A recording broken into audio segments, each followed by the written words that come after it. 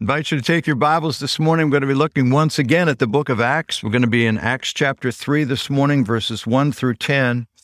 And while you're turning there, if you're able to do that a little more effectively than I am right now, I'm going to have you multitask, and I want you to take out the form that you received as you came into the room today or came into the building.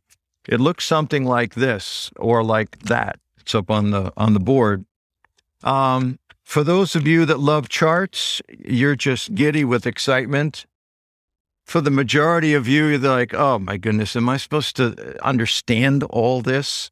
Well, I'm going to just take a couple of minutes to try to walk us through this before we jump into our passage this morning, because we are engaged in a study in the book of Acts. The Spirit at work to the ends of the earth is the theme we're following. It's built around the outline of the book of Acts is Acts chapter 1, verse 8, where it says, "But you will receive power when the Holy Spirit has come upon you, and you will be witnesses in Jerusalem and in all Judea and Samaria and to the ends of the earth." We've been studying in the first chapters of the book of Acts the early church fulfilling these words of Jesus. They have received power from the Spirit of God at the day of Pentecost. And now they have begun to be witnesses for him in Jerusalem. And these first 7 chapters, which actually comprise 7 years, about AD 29 up through AD 36, these 7 years in these 7 chapters are presenting to us the church beginning through the power of the Spirit to be witnesses to Jesus throughout the city and the surrounding area of Jerusalem. This chart, in a simple way, is presenting to us just sort of a snapshot of the fact that these 7 chapters, even though they cover 7 years, actually are highlighted by 4 events.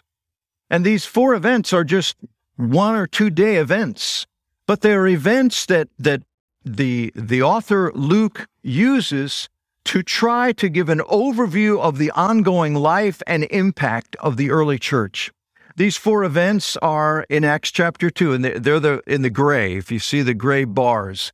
The first of those is the coming of the Spirit at the day of Pentecost in Acts chapter 2.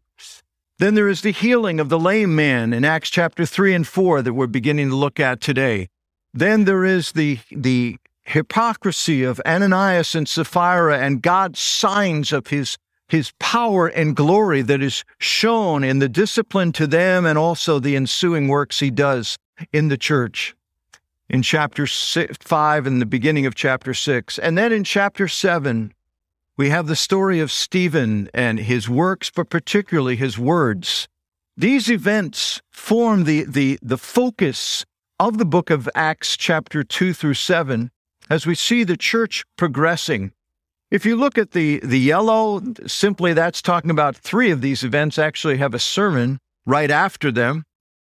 Then you'll notice the response of the people. If you see the words there, and they show the impact of these 4 events. Words like, people were astonished. The second one again, these are quotes, people were astonished. The next one, people were afraid. And then people were amazed and actually enraged. You see these different responses that are taking place. But each of these events also leads into a summary of what is going on. It tells us the response of the people at large. One of the most amazing things that we see after each of these 4 events is the summary of what is taking place. Number 1, we see first in Acts chapter 2, the result there was that 3,000 people in the community believed in Jesus. In Acts chapter 3 and 4, we see that 5,000 men, which probably was 10,000 people, responded. Acts chapter 5 and 6, it says that there were multitudes that believed. And in Acts chapter 7, the remarkable statement in that context where it talks about the fact that a great many of the priests believed on Jesus. We see in the green, that among the believers, the community is developing. We see prayer is becoming a focus. Sharing in common with one another is becoming a focus. Bold witness is becoming a focus. It's continuing to grow through these 7 years, illustrated in the events as a result of these 4 different incidents. But also something else begins. It begins with this event. There is, as demonstrated by the pink boxes, opposition that begins to form. There is hostility that begins to happen in the community of the faith. And Luke takes these events and then weaves in them these summary statements that are letting us know this is transpiring as the early church is going forward. So this is just an overview to give you a picture of that, because today we're coming to Acts chapter 3. And as we come to our text, we see that this very first miracle that is done by the apostles after the coming of the Spirit results in the largest influx of people becoming Christians, and it also results in the beginning of significant opposition. We're going to look at this in chapter 3 and 4 over the next handful of weeks. But today, I want to look specifically at the miracle, and it is interesting because I believe this miracle stands as an example of all of the miracles, both by Jesus and the disciples. And we find from this passage 4 things we can learn about these miracles, why God has them, what God intends for us in them. So let's look at this passage. I'd like to read Acts chapter 3, verses 1 through 10. Now Peter and John were going up to the temple at the hour of prayer, the 9th hour, and a man lame from birth was being carried, whom they laid daily at the gate of the temple that is called the Beautiful Gate, to ask alms of those entering the temple. Seeing Peter and John about to go into the temple, he asked to receive alms. And Peter directed his gaze at him and said, as did John, and said, "Look at us." He fixed his attention on them, expecting to receive something from them. But Peter said, "I have no silver and gold, but what I do have I give to you. In the name of Jesus Christ of Nazareth, rise up and walk." And he took him by the right hand and raised him up, and immediately his feet and ankles were made strong. And leaping up, he stood and began to walk and enter the temple with them, walking and leaping and praising God. And all the people saw him walking and praising God, and recognized him as the one who sat at the beautiful gate of the temple asking for alms. And they were filled with wonder and amazement at what had happened to him. Let's pray together.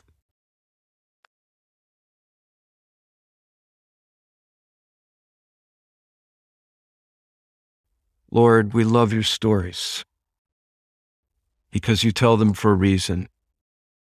And God, it's been exciting to me to reflect on the reasons that you tell us the stories of your miracles.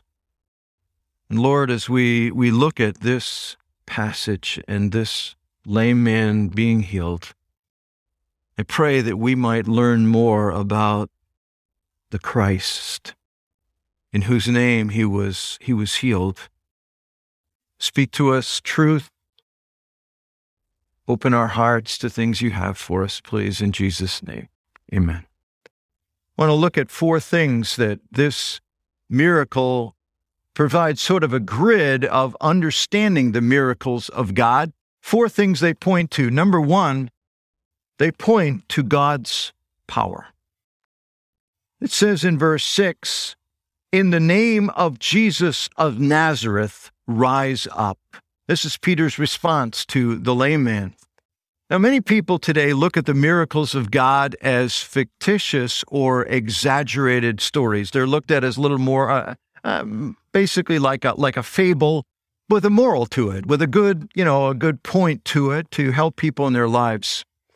But this miracle, as all 14 miracles in the book of Acts, are presented as authentications of the power of Christ.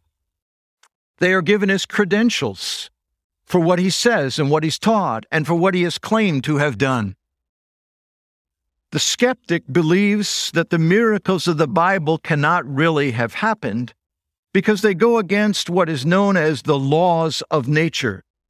But a reading of the Bible and an acquaintance with the God of the Bible causes you to understand that what we call the laws of nature are simply the normal ways that God chooses to control and run his universe. We have in our hallway and a little night light, and usually you have those for babies. We have them for ourselves. But every morning I go down the hallway, and it's usually dark. Sometimes it's later. But as I'm going down the hallway, I invariably flip that thing off. I turn it off. It's a regular thing. It's the way life in our home typically starts. Now, Marian could get up and think, the law of nature is operative. The light is out. It was on during the night. It's out in the morning. But if I oversleep, or if I just choose to not turn the nightlight off, I have just stopped what appears to be a law of nature. It is the miracles of God, are God just choosing to act in exception to the way he normally runs his universe. Now, you may be there and you say, wait a minute. I mean, it's a little different to talk about you turning your nightlight off than the fact that the sun is going to rise every day. I mean, we know how it happens. It happens by the rotation of the earth. And when our part of the earth gets towards facing the sun rises. Well, interestingly, God actually did stop that very rotation. It's a perfect example. God, in the book of Joshua, it says he actually caused the sun to stand still. The idea was the earth did not rotate at that time, and for 24 hours there was total daylight.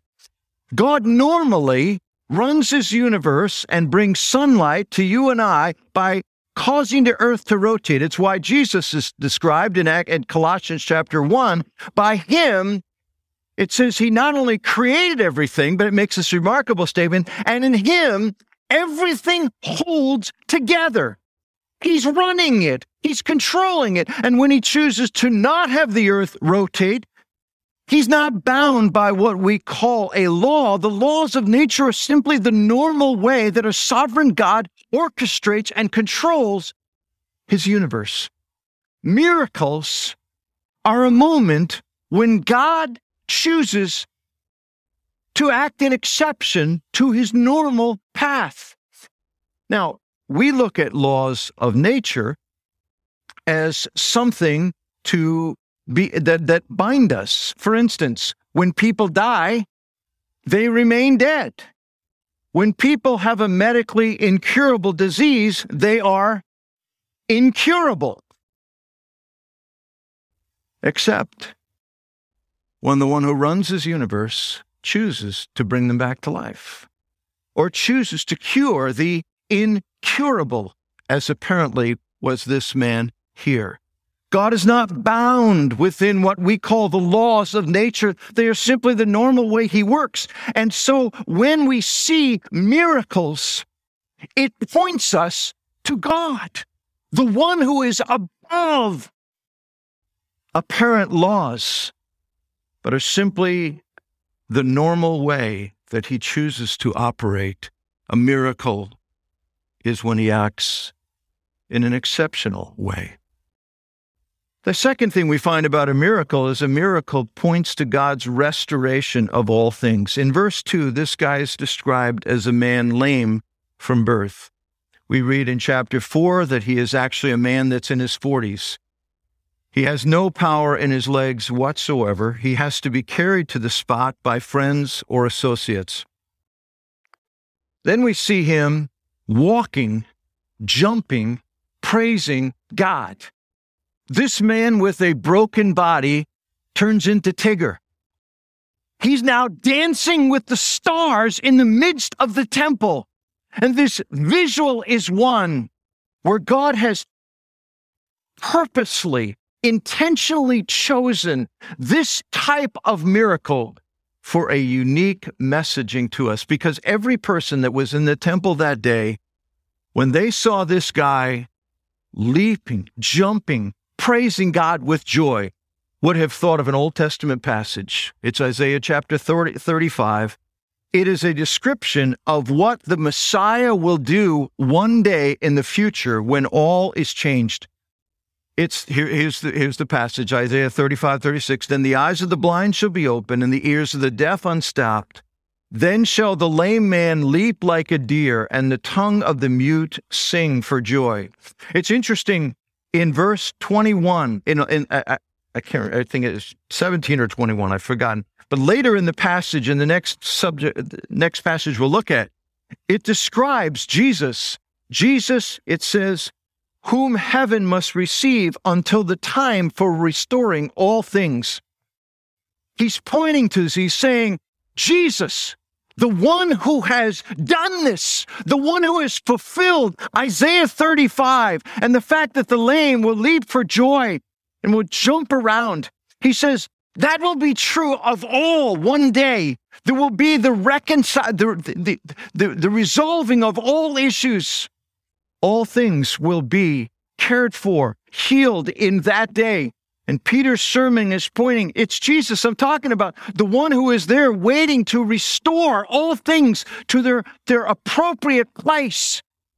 This man's healing was a visual reminder that Christ was the one who would be the one that would restore all things to life as it ought to be. You see, miracles are never just a naked display of power. Neither Jesus or his disciples do miracles just to wow people. You don't see Jesus or his disciples gathering a crowd of people around and saying, what's your name? Amos. Amos, watch. And you see Jesus then take a bunch of clouds, and he pulls this one over and this one over, and all of a sudden you see the sky spelling Amos. Wow. You don't see Jesus or the disciples all of us saying, watch, and they start levitating. You don't see Jesus and the disciples doing a Yoda, lifting the spaceship out of the mud and mire of the swamp just to sort of wow you. You don't see him saying, watch me look through walls. Go back there. Hold up fingers. I'll tell you how many there are. Why? Because his purpose in miracles isn't to wow anybody. His purpose in miracles has with it, there is a state of when you look and say, wow, this is someone, but there is always a deeper meaning to miracles than just stunning people. There is always pointing to the reality that miracles are always alleviating suffering or human trouble of some kind. Why? Because miracles are pointing to a day when all will be restored. Jesus will restore all things. He will bring life as it ought to be. You see, God did not invent blindness or lameness or suffering. They're all result of a fallen world. Poverty, injustice, sickness, and death. God did not invent a world with these things. They are the result of sin and rebellion and a world that is under the curse of such things. Some people say miracles are suspension of the natural order. They're not. Miracles are a restoration of the natural order. Now, I want you to think about that for a minute. It's not going against the natural order. This is the aberration of the natural order. Sickness, brokenness, anger, hatred, genocide. What will be the restoration of the natural order is when a blind person is ultimately healed, when a deaf person ultimately hears, when a lame person runs and jumps, the natural order is restored. Jesus and his apostles are the only natural things in a world that is unnatural, demonized, and wounded. The picture here is that suffering is unnatural in the design of God. It is the result of a world that has turned away from the design of God. Life is not as it ought to be. We all feel that. We all sense it. Things shouldn't be this way.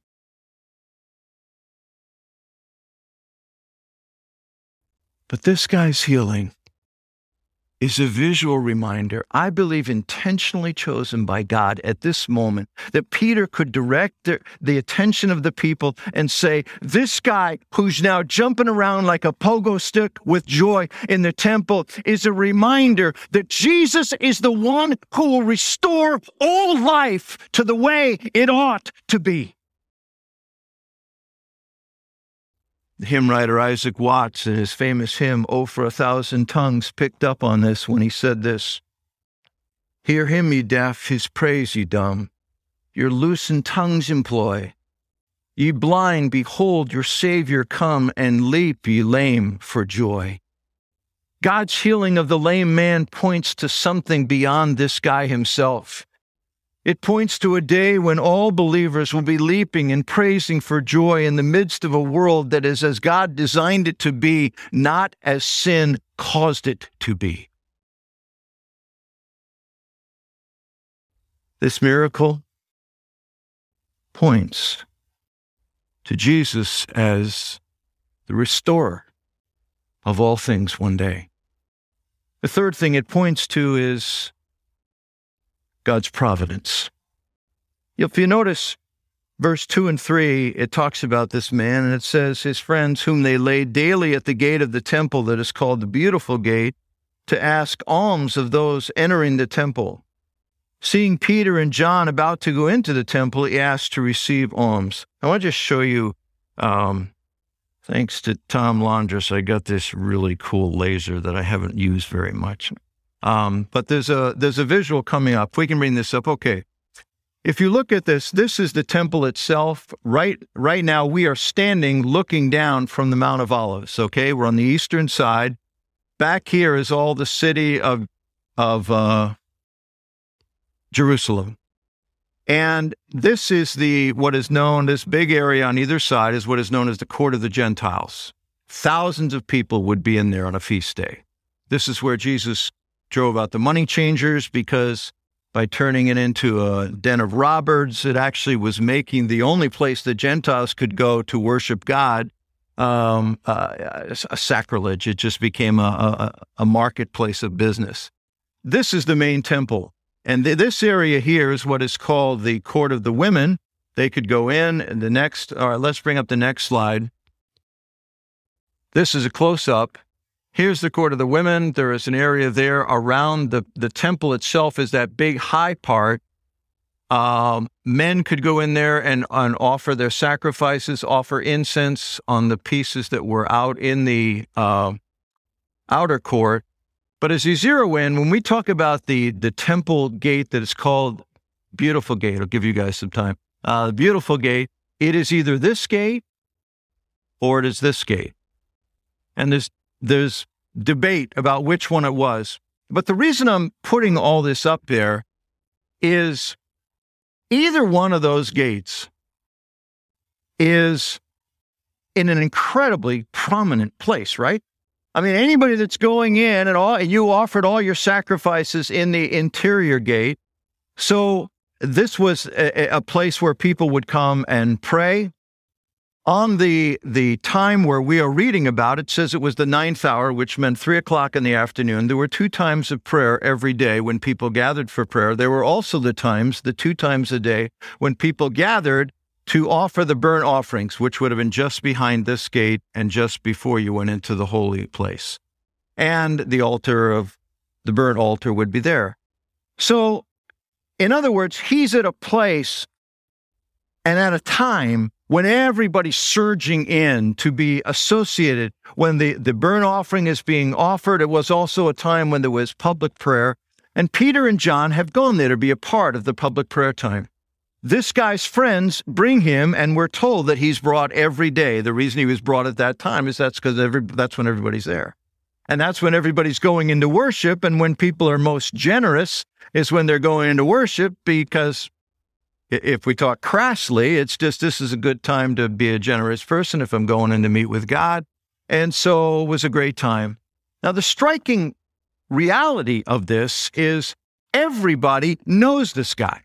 Everybody. We read that later, the religious leaders, when he's standing there in the presence of John, Peter, and the religious leaders, nobody brings up the accusation, how do we know you were even lame? Because he'd been there every day. They all knew him. We're told in Acts chapter 3, verse 10, verse 10, it says the people were astonished because they knew this guy. He was a fixture. And apparently there weren't a lot of people that were at the temple at this time. This was a man who was clearly known. Now, I'm saying all this for this reason. Peter and John, we are told, habitually are coming to the temple. The people, the followers of Christ are gathering in an area called Solomon's Porch, which is, I'll show you next time where that is, where they gathered. But they're there in the temple almost every day. This guy's there every day. They know this guy. They've seen this guy. But it wasn't until today they heal him. And it isn't only that this is the first time he notices Peter and John. He calls out to them. You see, every lame person in Jerusalem wasn't healed by the apostles. Every dead person wasn't raised from the morgue by the disciples, although Peter did raise someone from the dead. Paul will as well. They did it when God's Spirit came upon them and prompted them to do that. Peter, in this moment, is absolutely positive what's going to happen. We know that because if you read the text, what happens, it says he reached down and he gave his hand to the man and he raised him. Well, if you're not 100% positive this is going to work, and the word raised, I actually looked it up. The word raised actually means to lift. It talks about lifting sheep out of a pen. He's lifting him, and as he's lifting him, he's confident that God is going to enable his legs to take the weight. Otherwise, he's lifting up a dead weight, and the man's going to fall. But he lifts him, and then the man, all of a sudden, it says his feet and his ankles and his legs are strengthened, and he starts doing his Tigger thing all over the temple.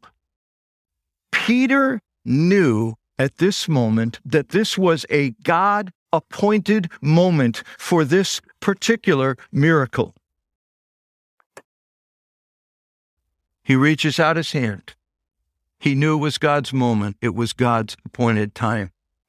This miracle happens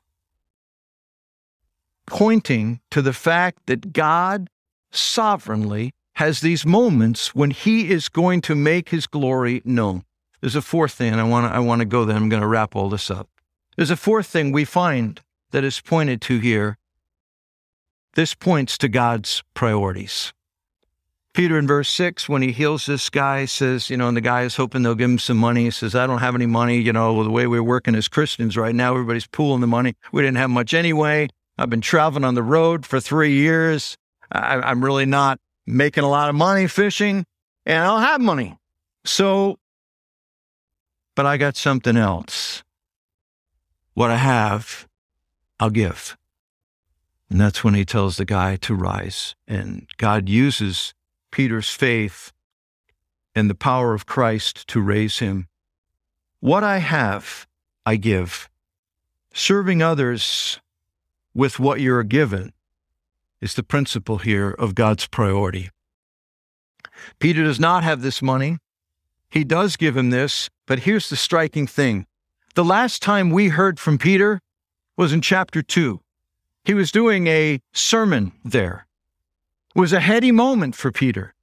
Preaches the first sermon of the New Testament, and this amazing response of the crowd by the movement of the Spirit is that 3,000 people get saved in response to Peter's message. That's the last time we see Peter in the crowd, doing the public thing, preaching this amazing message. The stadium is going crazy with people coming forward. The next event we see in Peter's life is right here. It is a reminder that you are never to lose sight of the individual. Peter and John come to this, and as they come with God's priorities in Jesus' kingdom, those who reach the many care about reaching the one. We're told in Micah chapter 6, verse 6 and 8, God's priorities for his people. With what shall I come before the Lord and bow myself before God on high? Shall I come before him with burnt offerings and with calves a year old? He has told you, O man, what is good, and what does the Lord require of you but to do justice and to love kindness and to walk humbly with your God? To love kindness. I really landed on that phrase this week as I was preparing for this message. How like God.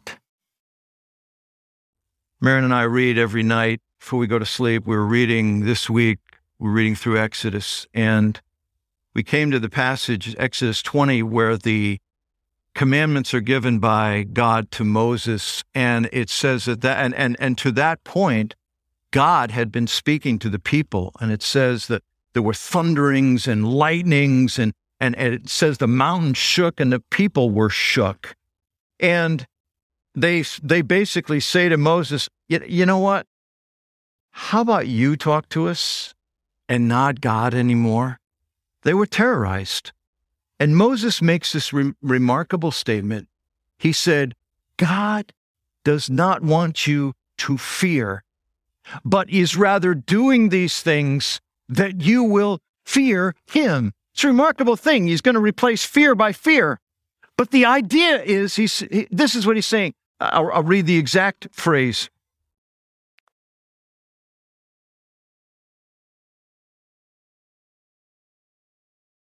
Do not fear, for God has come to test you, that the fear of him may be before you. He says, you're leaving here, and you're going into the promised land, and you're going to face all kinds of adversaries and dangers. And I'm going to show you my greatness in order that you won't be afraid, in order that you won't be overwhelmed with the adversities and the problems and the dangers and the conflicts. In other words, why does God show his majestic power? Is it just to wow them? No. Micah chapter 6, verse 8 says it this way. He delights to show mercy. He's mercying the Israelites by showing them his bigness. It's not just God wants them scared of him. He said, I want you to know I'm big enough to protect you. I'm big enough to watch out for you. I'm big enough to lead you. I'm big enough to face with you anything that comes your way. It's the kindness of God, the foundational reality of God towards humans is kindness. But sometimes the kindest thing he can do is just remind us he's big and he's holy and he's majestic. But it's always in the context of his delight to show mercy. God is drawn to the humble, the broken, the impoverished. And the spirit that we see in Peter here, what I have I give, is the spirit we find in God. The reality is, though, serving others is at times at cost to yourself. Doing miracles sounds like heady stuff, right? I mean, who wouldn't want to do the miracles the disciples did? Who wouldn't want to be able to touch a guy's hand and raise him up and watch him jumping all around with joy and be a part of that? But it cost to be a miracle worker. Cost Jesus. Would have been a lot safer to finish his career as a carpenter in Nazareth. Carpenters in Nazareth didn't end up on the cross. The disciples, because of doing a miracle, of showing kindness to this man at the prompting of the Spirit, are now opening the door in chapter 3 to the enemy. It's all of a sudden put a big target on the back. They've got a bullseye on them. serving others, which is the spirit, I think, that is manifested here as we talk about the priorities of God, also associates doing life as God did and Jesus did. To give what you have been given is not always safe.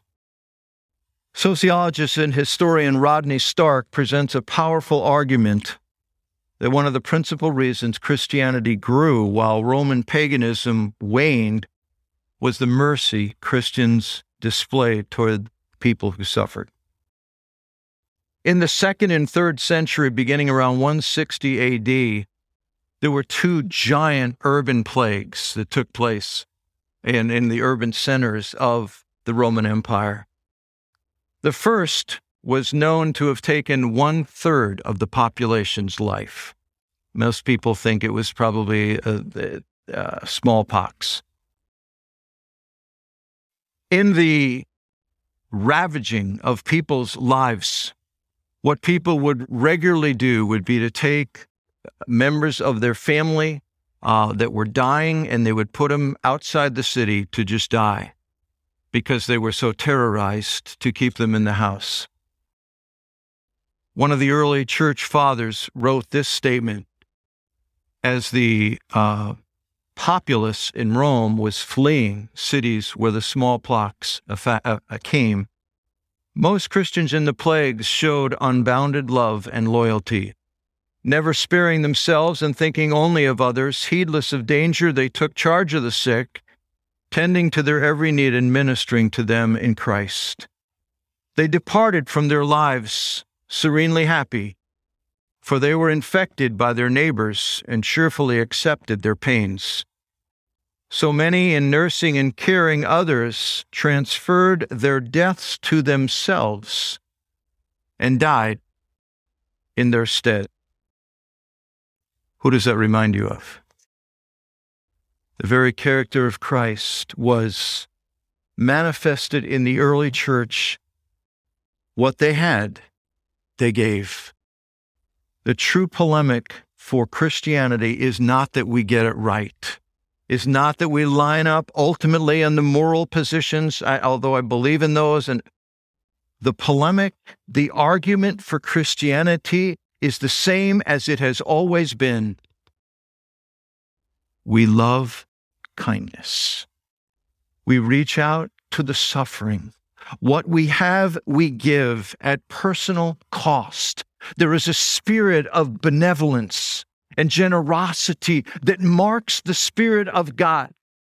The people that are marked by the Spirit of God. I don't mean just financially. I'm talking about our time, our abilities, our resources. This is the first miracle, and it is instructive about all miracles. I want to close with this. It is instructive to you, wherever you are, because it points, first of all, to His power to rescue and change your life, that His power is available to impact your life when you simply acknowledge the brokenness and the need. It points to His future reconciling of all things. Life will be as it ought to be, to what your life and future can one day be if you embrace Jesus as Savior and Lord of your life. It points to His providence. You're here today or watching online today by divine appointment. You say, no, I'm not. I'm here to make my girlfriend happy so she'll go out to lunch with me. Honestly, there's something a lot bigger at play in you being here today. It points to His priority.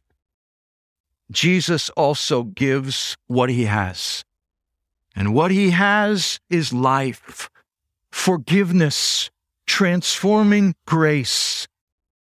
To you, if you own your brokenness, if you cry out to Him for life and salvation and forgiveness, this miracle, as all of His miracles, point to Jesus, the kind one, the one who gives what he has, who offers what he has to you and to me, wherever we are.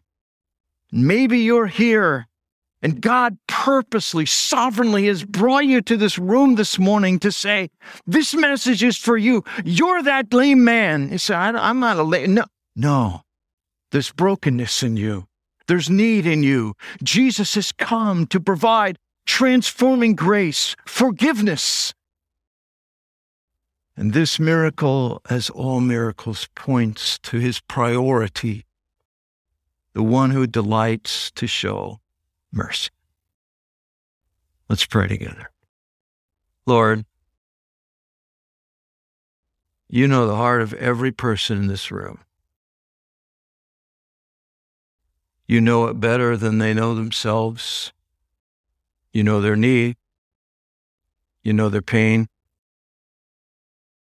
And God, my prayer this morning is that we might go where this passage is intended to take us, to point us to Christ.